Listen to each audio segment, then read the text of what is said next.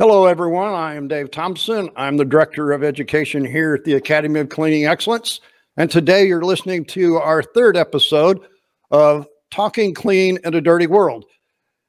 There's a lot of things that go on in our environments each and every day, every month. And this podcast, or, video cast, if you're watching on video, is to, just bring people together and talk about what's going on in the world today.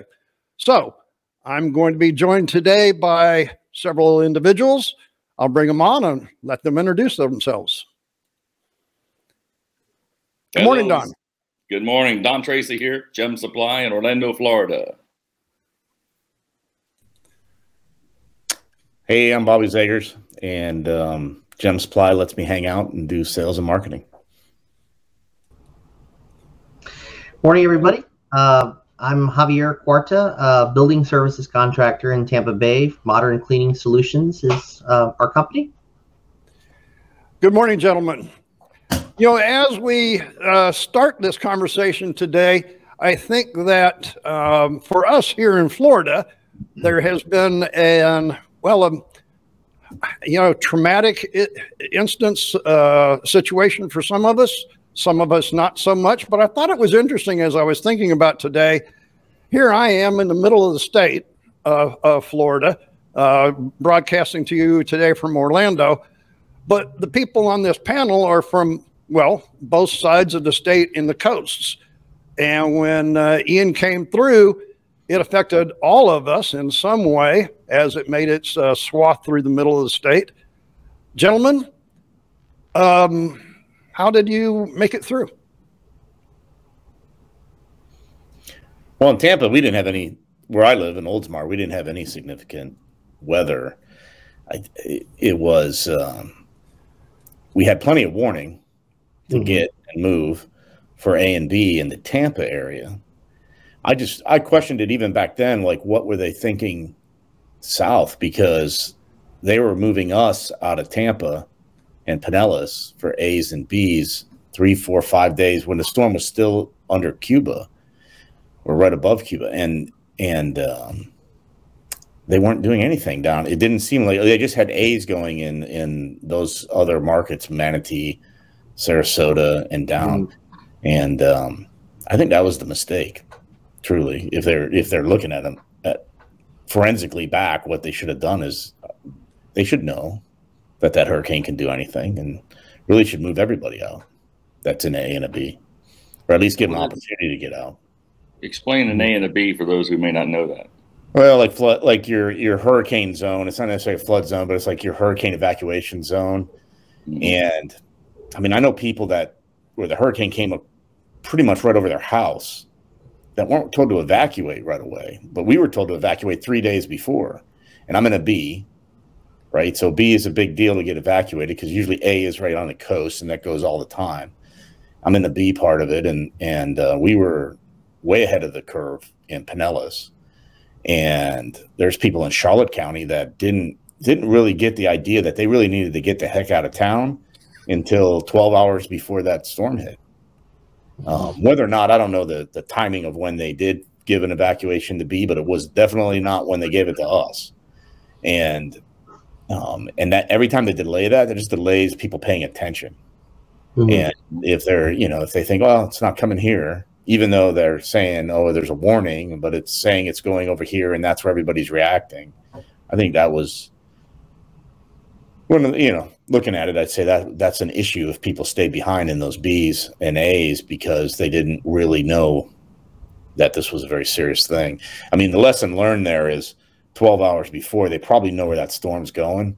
And if it's coming at you, get the heck out of town. I mean, if you're going to wait that long. Okay, Don, you're on the other side of the state. So how did it? Well, we had a little bit of a warning because we watched what happened down south.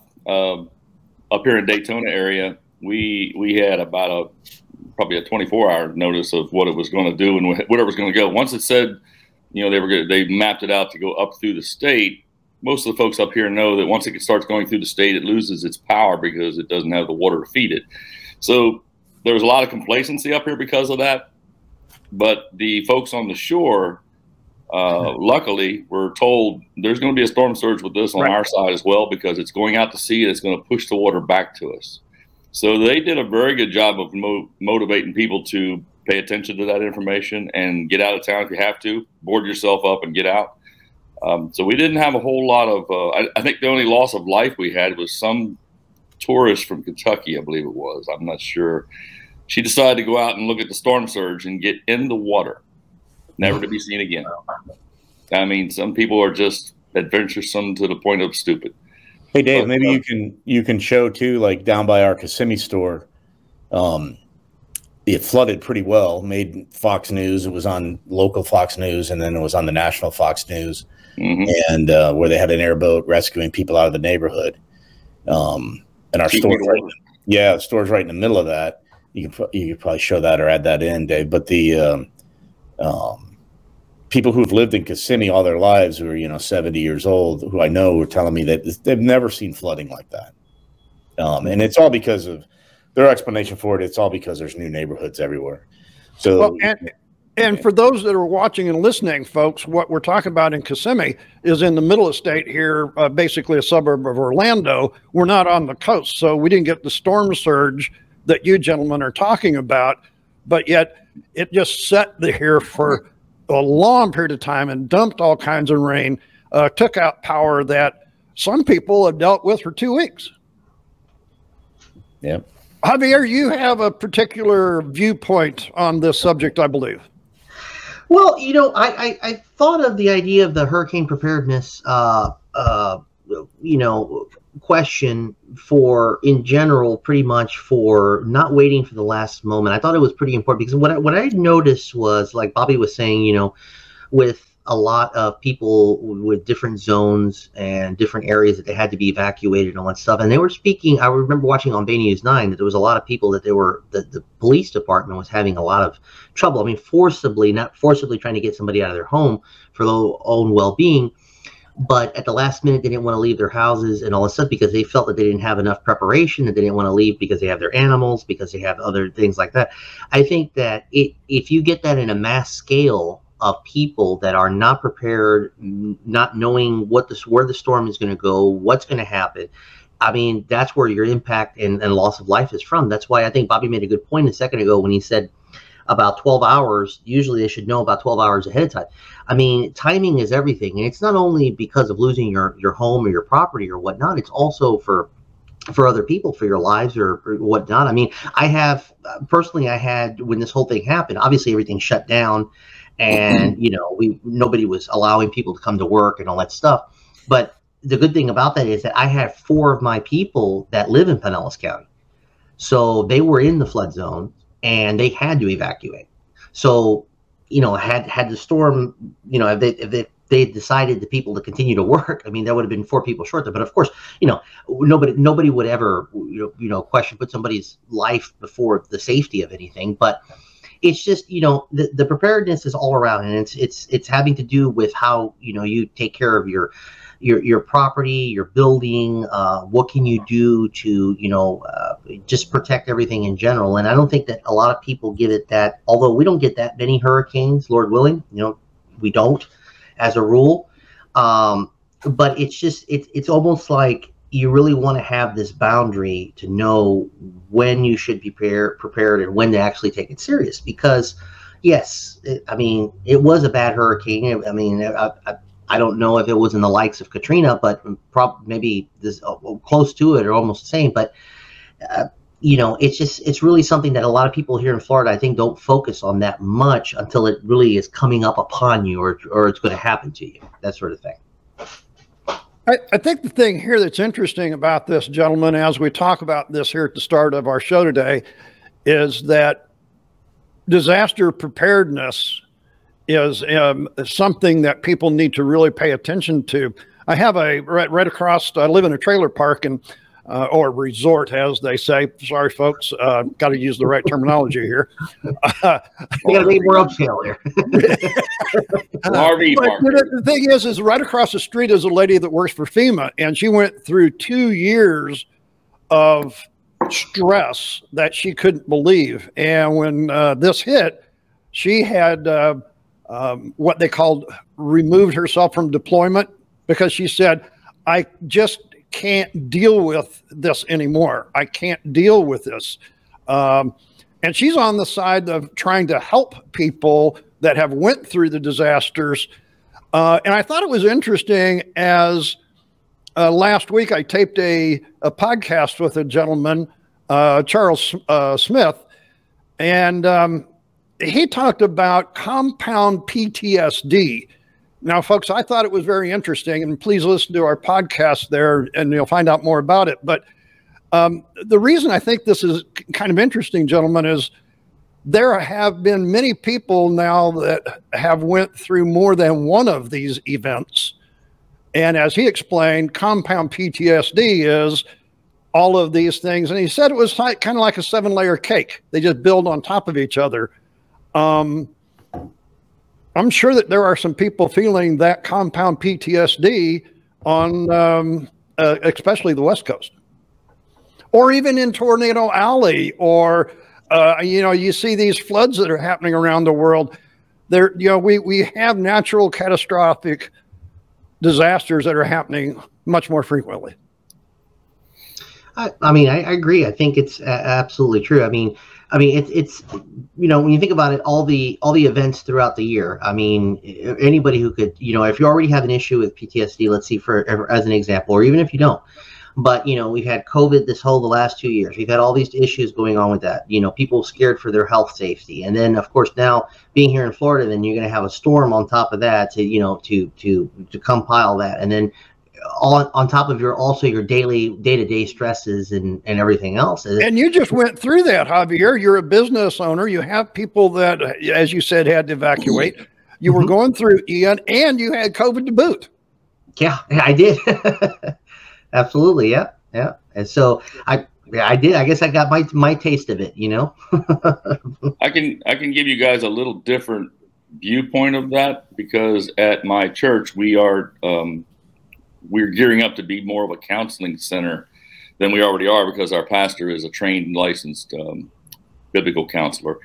And what I'm learning through all this conversation that we're having is that there's so many folks out there that need to have counseling. And I'm not talking about going to a doctor or a psychologist or any of that.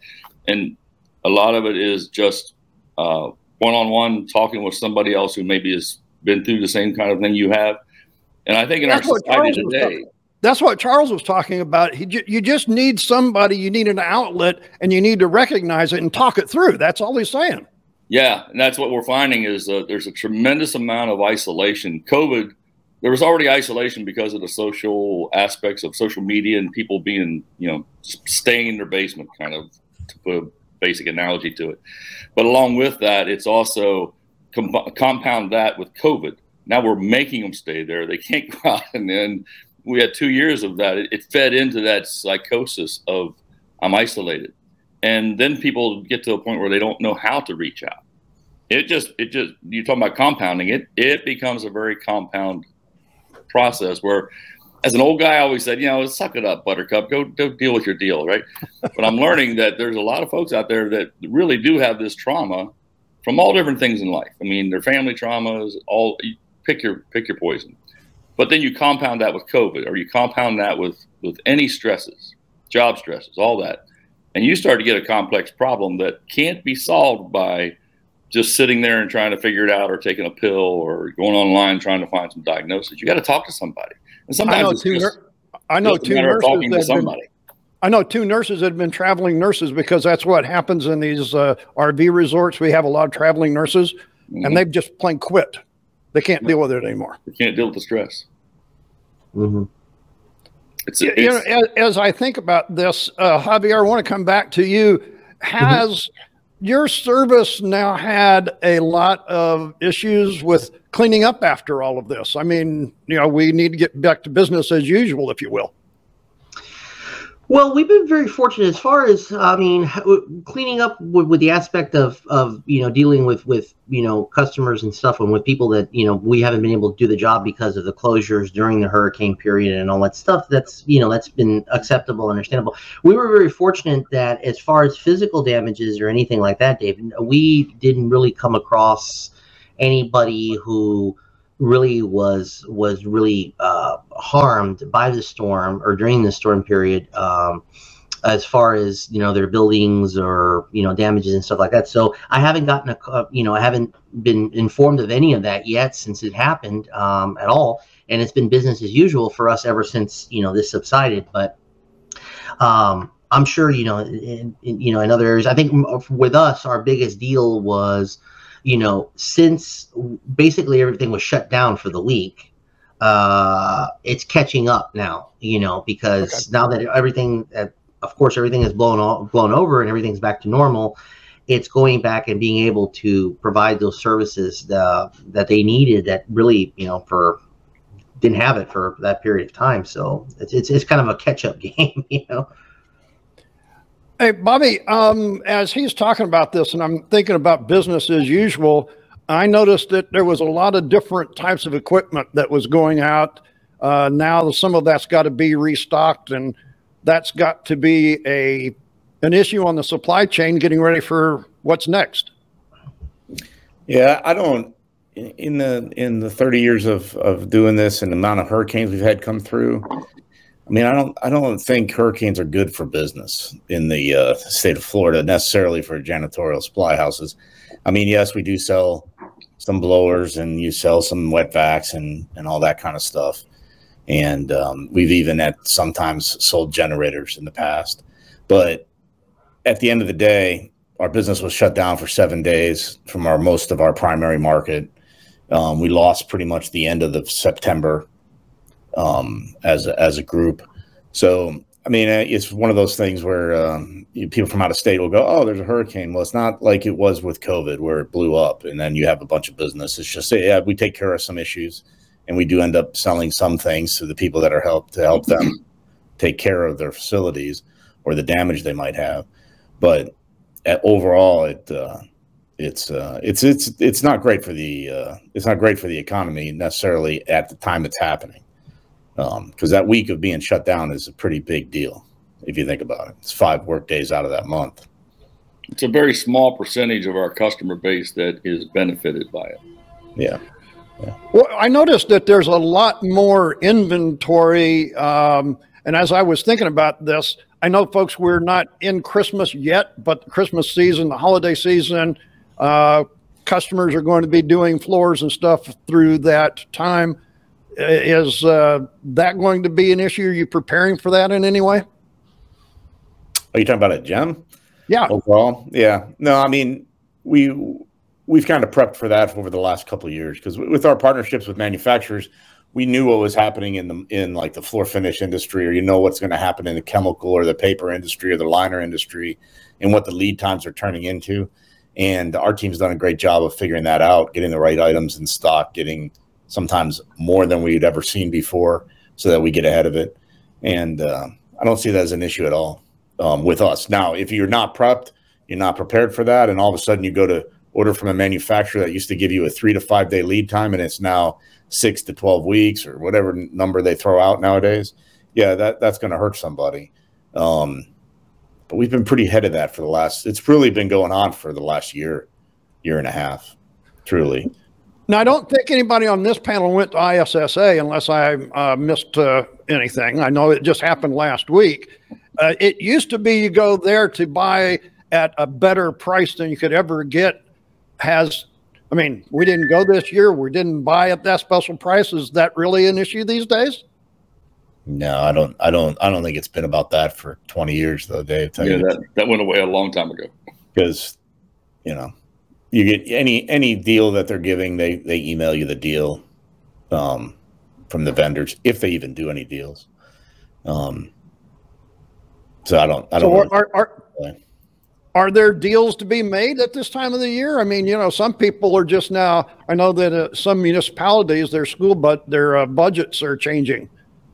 I don't know if it's about that, Dave. It's more like right now what's going on is tremendous, or has gone on probably for the last 9 to 12 months, is tremendous amount of price increases and price increases by manufacturers that don't necessarily follow the market.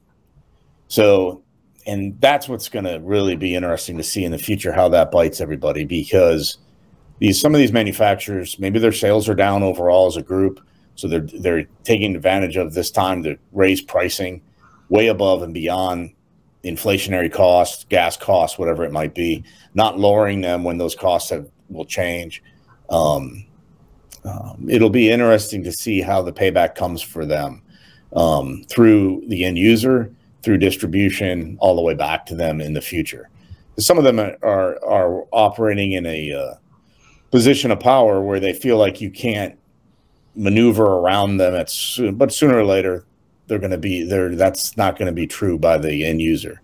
They're going to be able to make the changes they want with other vendors, and I think people are going to have a long memory on that when they have manufacturers arbitrarily breaking contracts, raising prices 20-25% multiple times.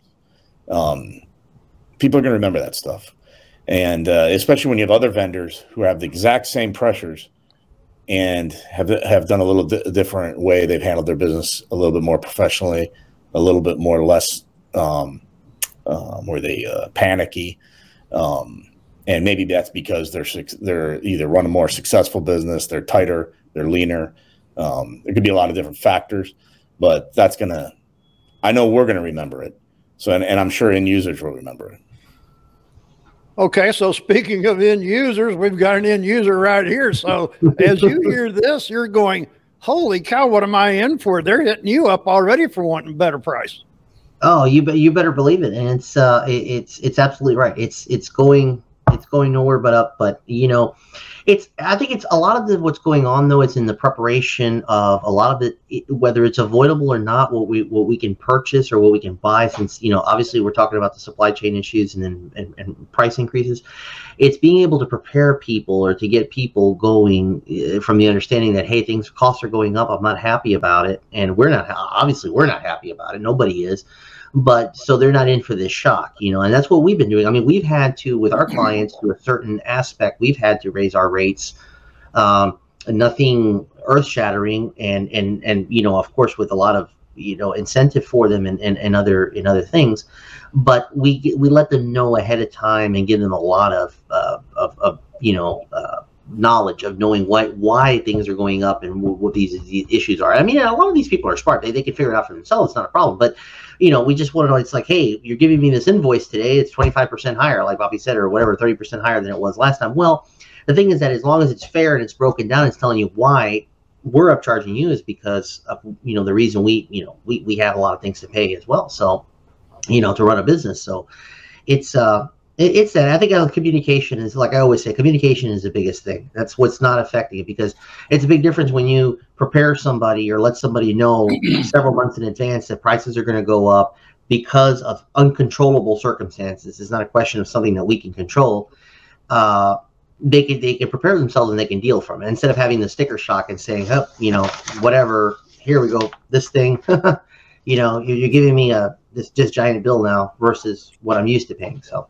Yeah, it's funny you say that, Javier, because we've had several vendors who do communicate well, who do tell us what's going on, give us plenty of time so we can notify our end user. And then we've had other vendors who just send that little email out to a generic email box, never communicating with the actual people that they dealt with originally, and thinking that is how they're going to raise the price. It'd be like if you just send it to AP at the whoever customer or whatever, and not the actual person that hired you know what was going on. And that's where we've had some real dragouts, because it's just it's kind of a joke. It's kind of weak on that, but is what I look at it as. Because if you communicate it well and you'd have it from a position of strength, like you're saying, and it is legitimate, then we can pass it on along also too and communicate upwards. But when it happens bang bang in 24 hours and with no communication, that's been the issue. Yeah. I would be curious. You were keeping quiet. I just knew you couldn't stay quiet very long. Well, I was pondering, as I like to do. I'm curious, Javier, because I've been doing this a while, and Bobby's done it longer than I have. And we've seen cycles in this industry, never seen anything like this before, because the stupidity on the world stage is just never been there. So there's a different dynamic going on, but I'm curious about where is the break point for the contracting side of things. When you go in and you present to an office building or whatever, you can clean their building for XYZ. Where do you think the break point is where they go, well, we can do that in-house cheaper? Because in the past, it's been a cycle where folks would go in-house and then they decide, well, this contractor's costing me too much. We can hire a few people and do our own. It goes back and forth. It cycles back and forth between contracting to in-house. Do you think that's going to be a cycle that continues in this environment, or do you guys have the leg up, I would say, because you have people? The biggest issue they're going to have is hiring somebody. They can't find anybody who wants to work, period. Exactly. Somebody's going to come in and clean. Right. I think, Don, that we're always going to have the upper hand. And as a matter of fact, it's funny you mentioned that because I'm going through that right now. I have a condo building in South Tampa that we've had them for 2 years as a good client of ours. And they're considering doing in-house cleaning right now. Now, of course, we're, trying to tell them, trying to convince them why they should, of course, stay with us and not do in-house cleaning. But, that's going to be a choice up on their own. But I think the situation is that I don't think it's going to be a drastic change as far as having building services contractors with a lot of these buildings and going with in-house cleaning. And the reason I believe that is that although a lot of these buildings, I've come across my experience so far with dealing with these big companies, these property management companies that have these buildings, a lot of the liability they don't want. I mean, they can save money by just paying a person, let's say whatever their base hourly rate or whatever, but what they don't have to worry about training anybody. They don't have to worry about insurance costs, workman's comp, things like that. And then a lot of these people that are going to be on a full-time position in these big buildings, they're employees that are 40-hour-a-week employees that they're going to require all kinds of different, health insurance benefits, 401k, you name it, everything that goes down the line.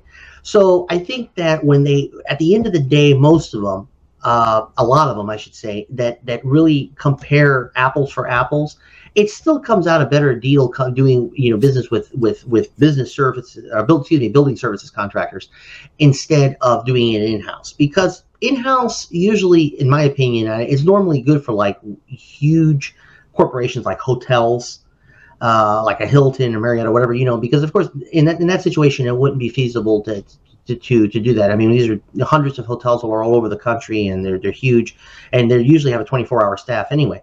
So in that, but as far as dealing with price point issues, in versus hourly employees versus hiring a building services contractor, we haven't come across too much of that problem. It's been steady, I think, but that problem has always existed. It's always going to be when they do their bottom line and then they say, well, we're going to maybe try in-house for a while.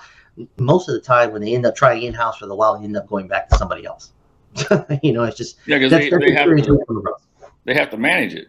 And then it means they got to pay a fairly high-priced manager to run those folks and coordinate and schedule and all that. The only advantage they have sometimes is that if they have an in-house person, they can do more things than just clean. They can go move furniture, do more maintenance aspects, right? Yeah, more maintenance of a building. And so it becomes a exponential issue depending on how big the building is and properties, et cetera. So, but I'm just curious because I think that cycle, you're on the good side of things right now, I think, because in the cycle we're in, I don't see it going away for a couple of years. People are not able to go in-house because they can't even hire people I was at a restaurant the other night and was just about ready to shut down because the cook was serving the food. He had no helpers. It was ridiculous. Don, the thing is automation. I know that we've got automatic scrubbers, but that still requires the labor that Javier was talking about. You're talking about automated equipment, but most generally, is this automated equipment for the in-house, or are building service contractors migrating towards that too? Well, it's funny you said that, Dave, because when we had put this on the agenda a while back, and I had a different viewpoint of it at that time. But since then, I've been thinking about what is automation. I did some research on it this week, and I looked up automation in our industry and automation in general, and all of it always goes back to robotics. How many robots can you put in place? But the problem with automation in our industry is you still have to have somebody there to turn it on, chase it down, fix it when it doesn't work. And it doesn't get into the nitty gritty cleaning of what we do on a general basis.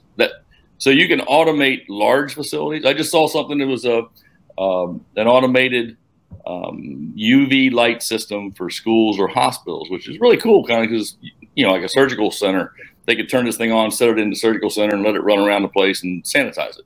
That's cool because right now they're putting these lights in, and the person has to come in an hour later and move the light to a different place, and on and on and on.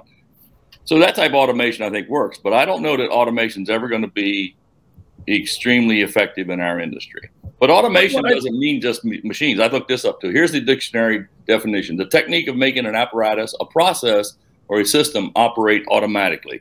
So I think automation actually pertains to people as well. Automation is when you are the manager of folks and you say, I need you to go clean room A. And the automation part of it is they already know what that means when you say that. You don't need to go and handhold them and detail the parts out. So the automation means, in a personal sense, in a physical human being scenario, the automation is you get folks to do what you want them to do, when you want them to do it, the way you want them to do it. No, that is a challenge. I think that last point. That last point was really important there, though, because here at the Academy, that's one of the struggles that I always am like, and it's like, why can't we get restrooms, which is only 5% of the building, to be right? We've got all of these tools, we've got all this stuff. And the problem is every person is doing it a different way. So automation, what you're saying, is making sure that we have a detailed process and everybody follows that process, not making a robot go do it. Right. It just cookie cutter processes. I got to tell you, I would ask you to look at it a little bit differently than that, because Dave, you're assuming they're all doing it wrong. I'm going to assume that they're all doing it correctly. But if I'm automating it, then I'm getting that person to be able to do more things. So if it's not, oh, hey, why are we getting that wrong? We're getting that wrong maybe because we don't have enough time. So if I've automated something, where if I've put a robotic auto scrubber out there, even though I got to turn it on and clean it, it still only takes me 10% or 20% of my time that used to take 100% of my time. So now I'm automated that. Everything I automate or everything that I mechanize increases my productivity. And that's really what we're selling here, or talking about, or asking for the employee to do is to increase their productivity so they can do it based on the instructions. Right. Well, I think what was interesting that comes from the lack of time. One of the podcasts I was doing, we were in a discussion, and this was, we're doing a series of podcasts with the Center for Education Safety, and it revolves around indoor air quality. And we were talking about custodians and what they do, and we got to restrooms, and we had a discussion, if you will, over what color microfiber that everybody uses in a restroom. And, I got to thinking about this thing, and it was like red only. I don't care what it is that you're doing in the restroom. If you go in the restroom, it's red. I don't want to see a red microfiber used on the water fountain outside the restroom. We can't even automate that because we can't all get on the same page, from my viewpoint. No, I mean, that's a very wide scope of saying everybody's doing that. I don't work in those scopes. I'm thinking some people are doing that. So what we're trying to do is get with the people that are doing that, who understand that, but are trying to get better at their job. They're not trying to, once they figure out the proper way of doing it, now they got to figure out the fastest way to get it done properly. Yeah. And that's where automation and mechanization comes into play. And that's what we do to help. So if you're looking at that, you can say, if we had a podcast back in the 1950s, would they have said, I could never see anybody ever running an auto scrubber if they knew what an auto scrubber was back then? They were, would it be beyond what we think? And it might have been. And it's nothing. It's just because we just can't. That's where we're in. We're in this time period. But as things move so quickly. I mean, we are our jobs is to help them get this done faster at the highest level they can get it done with. Yeah, it comes from talking about automation. More expedient, I guess. But I mean, just to jump in here real quick. I mean, I agree. I agree with you, Bobby, as far as that definition of automation when it comes to for productivity. But also, Don, you're right about. People thinking of our industry that it's going to be in the futuristic movies like, AI that's going to be, just robots cleaning your house and stuff like that. And, that sort of thing. I think that the human factor is always going to be involved in it. I mean, you just cannot rely I mean, just my opinion, but I just don't think that you could ever rely on a machine to actually, substitute what a human being is capable or what can be done. So you don't want one of those restrooms that you go in one side and use it, and then it turns and it rotates around, and another side comes over while the other side's getting clean, huh? Well, I like it, Dave, but I think I'd like to see it more in a movie. Yeah. What I think one of the things that it's missing is the architectural aspects of our buildings. Our industry has never partnered, or well, not that big word. Bobby doesn't like those big broad words. Yeah, don't use those words. Don't never use the nevers or always or Hey, it's just not fair. real. I understand.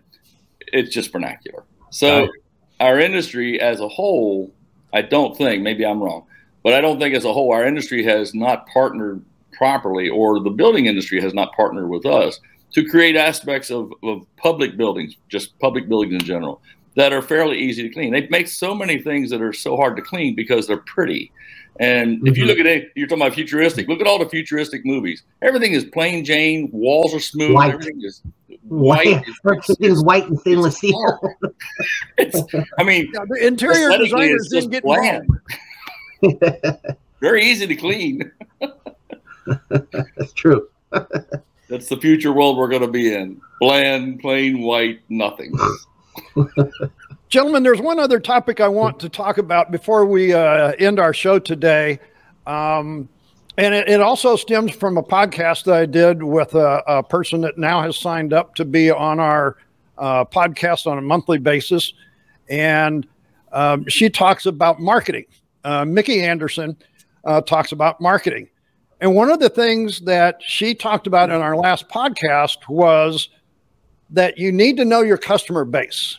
And she talks to what she calls small or micro businesses, anywhere from 500,000 to 2 mil. And one of the things that she talked about is customer surveys. And, as I thought about listening to her and talking with her during the podcast, I'm thinking, I had to look at my personal side of it. I hear survey and I hit that click button. I'm out. So I'm thinking, okay, so she's telling me this is what we need to do. I'm throwing it out here. Do you guys like surveys? What do we do? Hey, Dave, how many times have you lied on a survey?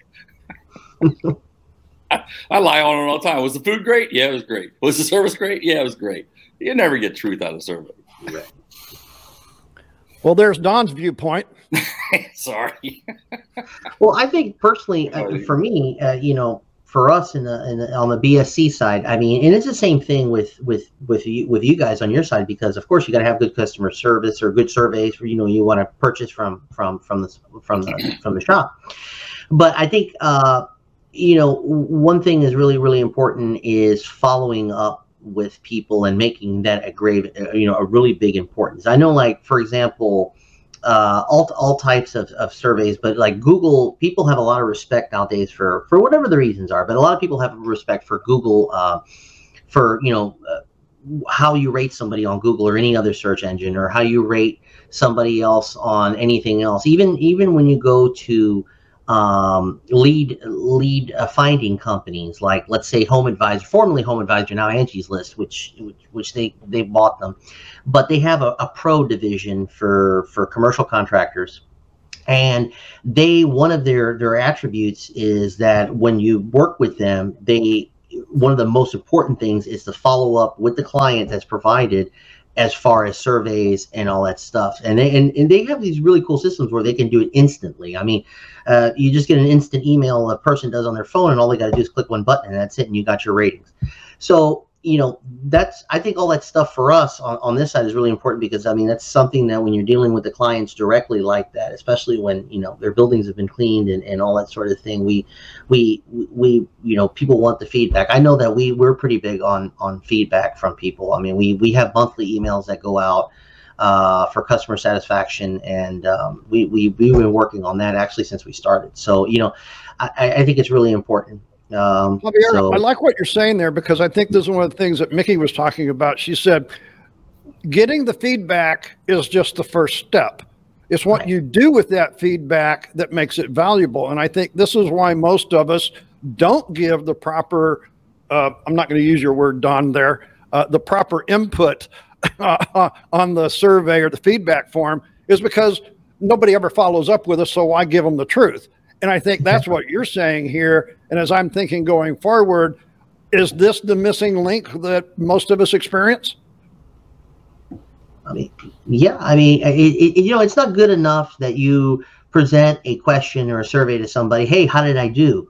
Well, if they were busy or they didn't have time to fill out your survey, and then weeks go by, months go by, and then you just forget about it, you keep moving on to the next one, that doesn't do you any good. It's like not sending them anything at all. The purpose is that you have to, if they don't fill out that survey, or they don't go about it, you call them again, or you email them again, or you stay on top of it. You say, hey, I'm so and so, and we sent you an email. We're hoping that you're very satisfied with our work. Is there a reason why you didn't get back to us or whatever? We understand that you're busy. There's a process to go about it, but it's that follow up, because if that follow up is not in there, then you might as well not send anything to anybody. Just wing it. As you say that, Javier, I know that your age and my age is a little different, so you may not have experienced this, but back in my day, I went in and bought a suit.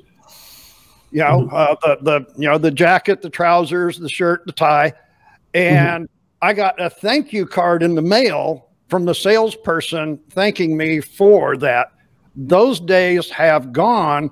Now it's like, and so, whenever that person would actually ask me a question, I was much more engaging with that person in a truthful manner because they were treating me personal. I think this is what we're talking about. Bobby, do you have I see you leaning forward there a little. Oh, that's just because my chair. Yeah, I mean, there's a couple things on that. I think in some, depending on who you're talking about, the text message has become the thank you note. So the text message to a customer is a very personal thing. It's not that email going out to all the customer base.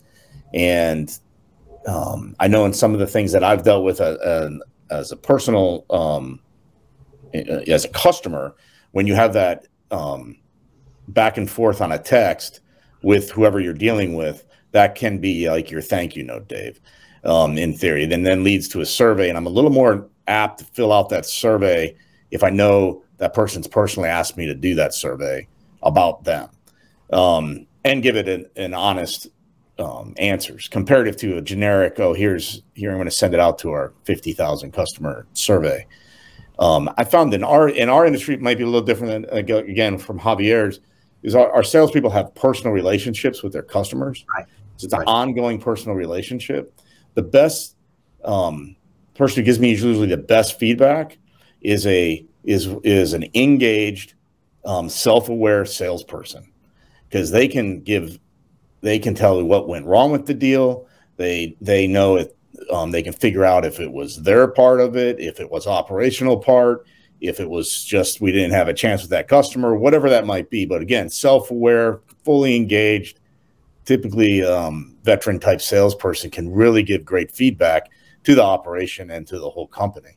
And we get a lot of that from our guys, particularly Don's one of them. And those are the things they take pretty seriously, because they know what's going on at their customer, and their customer is usually face to face and telling them the issue. And as long as they're bringing it to us without exaggeration, as long as they're bringing it to us in a business manner, it usually is very powerful. Mm-hmm. Agree.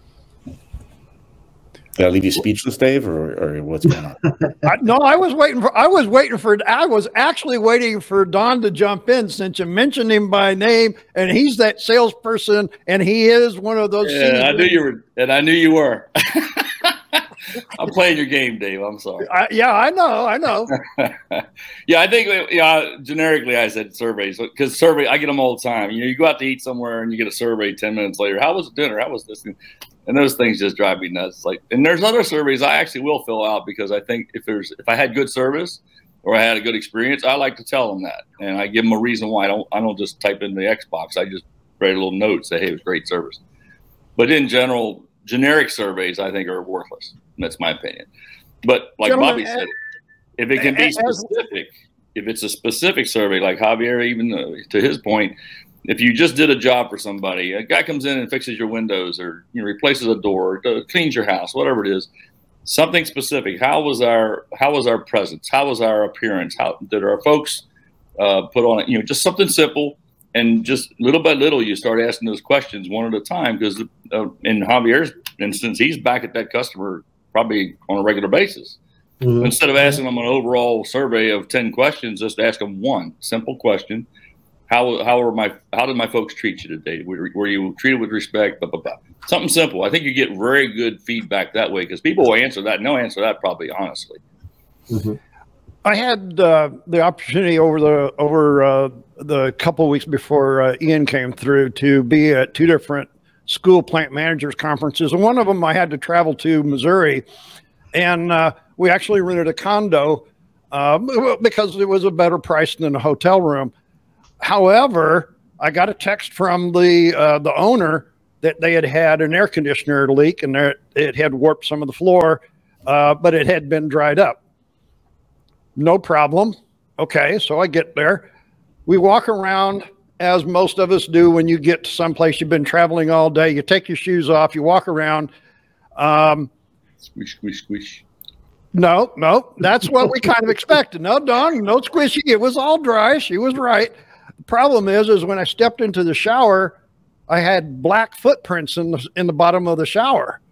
Oh, and I'm like, wait a minute, hold on. I've been in my socks all day. I've only been out of my socks for just a few feet.